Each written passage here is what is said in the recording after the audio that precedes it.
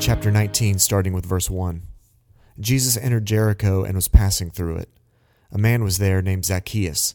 He was a chief tax collector and was rich.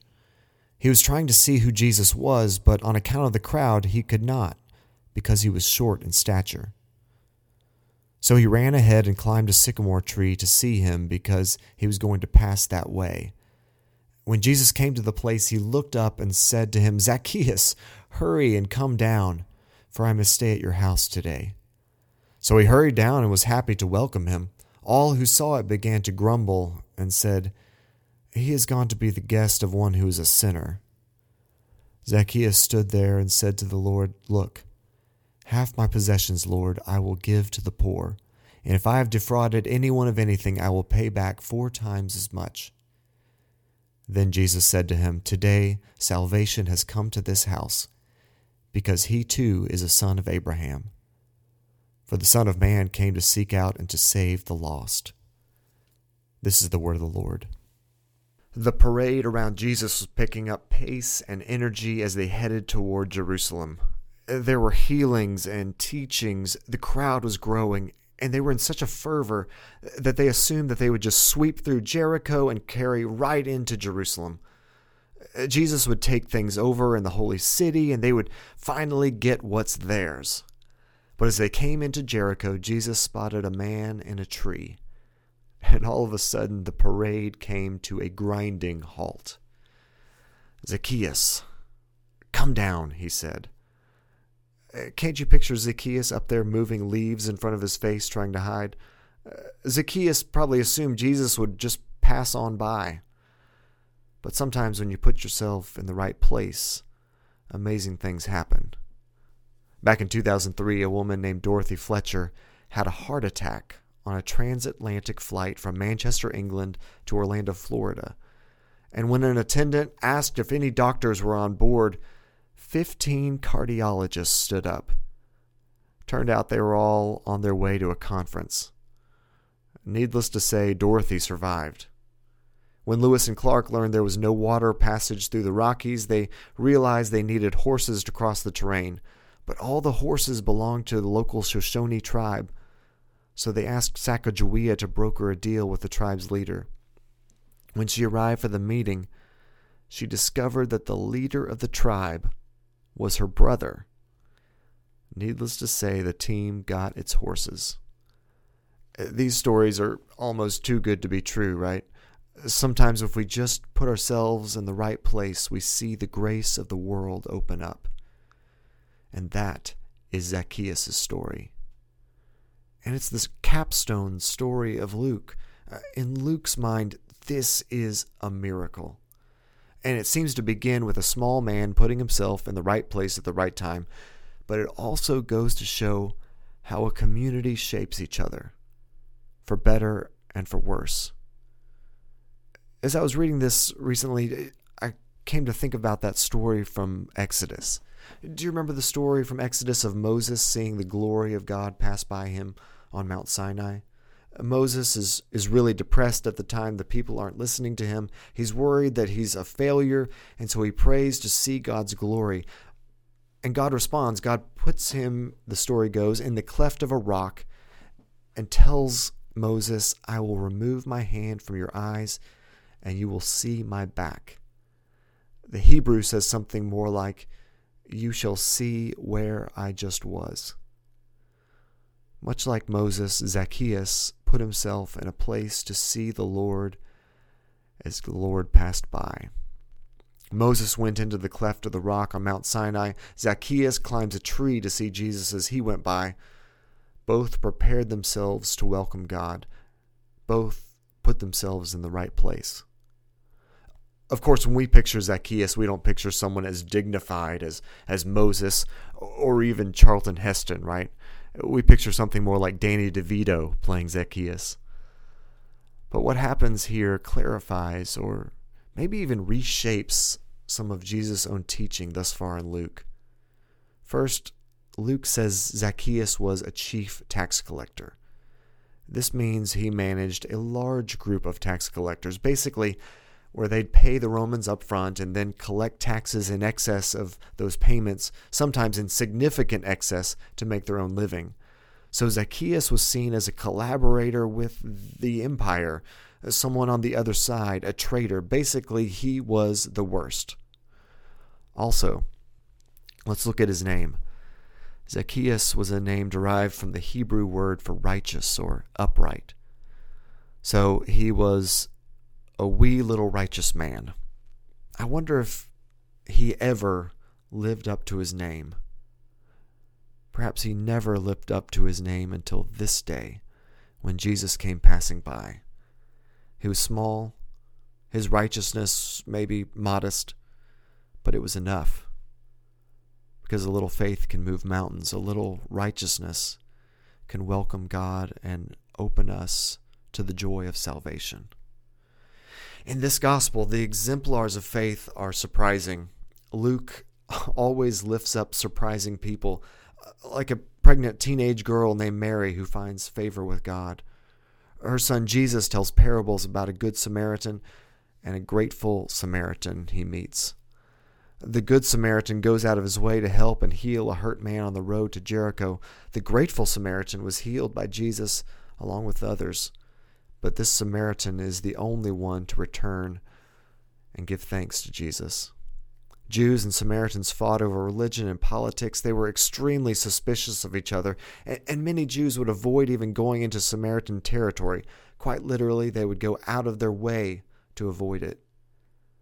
Jesus told a parable comparing the prayers of a Pharisee and a tax collector, where the Pharisee thanked God that he wasn't like the tax collector, while the tax collector genuinely prayed for forgiveness. Well, Zacchaeus, the chief tax collector, seems to genuinely pray for forgiveness and also works to amend anyone he has wronged. And Luke, he's just told us the story of the rich young ruler who runs up to Jesus and asks Jesus what he must do to inherit eternal life. And when he tells Jesus he has kept all the commandments since his youth, Jesus tells him to go sell his possessions and give the money to the poor. And this is when Jesus says it is easier for a camel to go through the eye of a needle than for someone who is rich to enter the kingdom of God. The people standing there said, "This is absurd. Who can be saved?" And Jesus replied, "What is impossible for mortals is possible for God." Zacchaeus is the camel that makes it through the eye of a needle. He's the miracle, and he's a symbol of grace and inclusion. He's the paradoxical culmination of Luke's message about what the gospel means, its implications, its abiding presence. Jesus says, "Blessed are the poor," but by the end of Luke, it's more like, "Blessed are the poor and Zacchaeus." And maybe even "Blessed are the poor and Zacchaeus and all those who would follow him up a tree to catch a glimpse of God go by."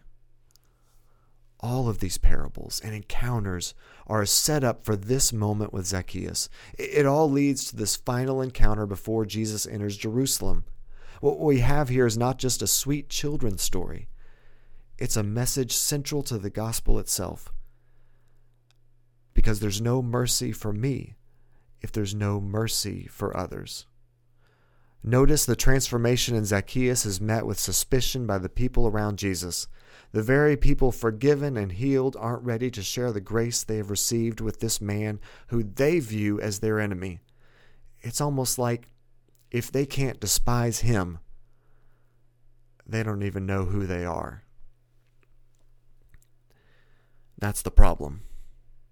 The poison we release within ourselves as we despise others is the poison that slowly erodes the soul and destroys communities. Hatred always backfires. Its origin is comparative thinking. The binary mind tells us we are good because they are bad. The gospel tells us we are good because we are God's. As it turns out, our faith can easily transform into an entitlement if we begin to compare ourselves to others.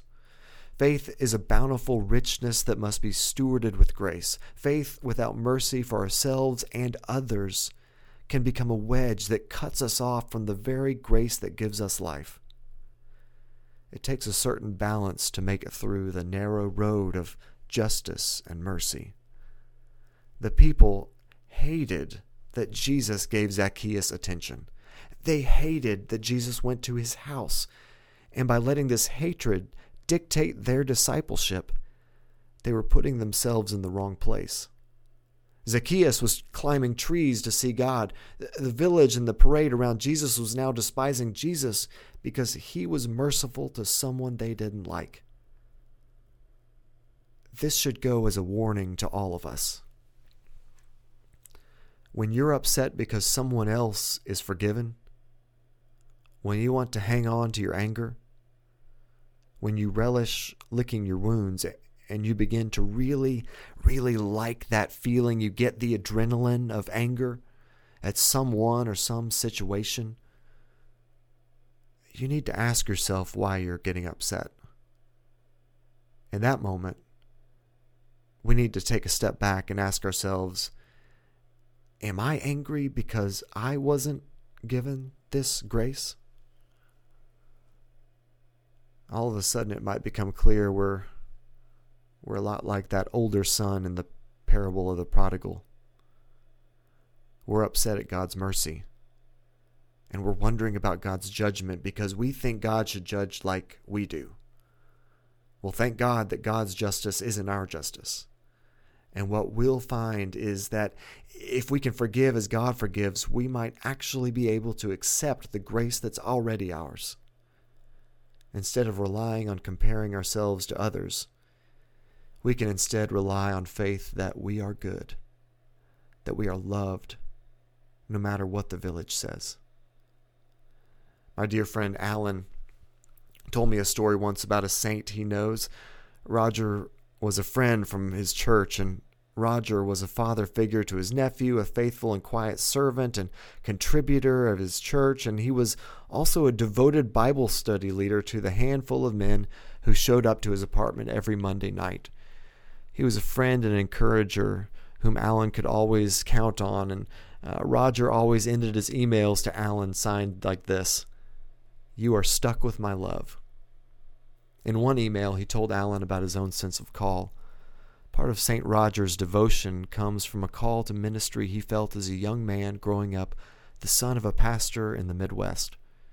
But ultimately, as a college student, he was discouraged from this path by his denomination and college religion department because it had come to be known that he was gay. This was the 1980s, and Roger experienced painful responses and basically excommunication from his church. But amidst all that, he held on to his faith and his deep sense of call. And after college, he began taking seminary classes and began looking for ways he could serve people who also might be trying to hang on to their faith in the midst of challenges. He kept coming closer to people others kept at a distance because he had been one of those people himself. You see, some people have to climb trees to see Jesus over the shoulders of others, you know. Roger ended up serving as a chaplain at a small jail, leading Bible studies, providing pastoral counseling to inmates and families, and leading worship services every week. He had trouble at first trying to think of topics and sermons that would be helpful to these inmates. I mean, what could he, a young man, share with guys so hardened by life? Roger writes, "It took me a long time to figure it out, but I ultimately realized that the inmates and I needed the same message. The saint and the prisoner needed the same prayer." And Roger summed up that prayer with the phrase, "Lord, have mercy on me." The tax collector and the parade of disciples around Jesus need the same grace. Mercy and compassion form our faith and remind us that our salvation is wrapped up in the salvation of others. And that salvation is a present thing. It's not just for the sweet by and by, but it's an active reality now when we welcome those who Jesus loves. Think about how you've been shaped by the places you put yourself. Your neighborhood, your school, your work, your church. Sooner or later, we all need the grace of our neighbors. Father Greg Boyle suggests we should stand in awe of what people have to carry, rather than stand in judgment at how they carry it. And that is the boundless compassion of God that bridges the unbridgeable between us. The prophet Micah says, "Do justice, love mercy, and walk humbly." Well, if we place ourselves along that walk in the way of Christ, surely the Lord will come by and will catch a glimpse of the grace we've desired.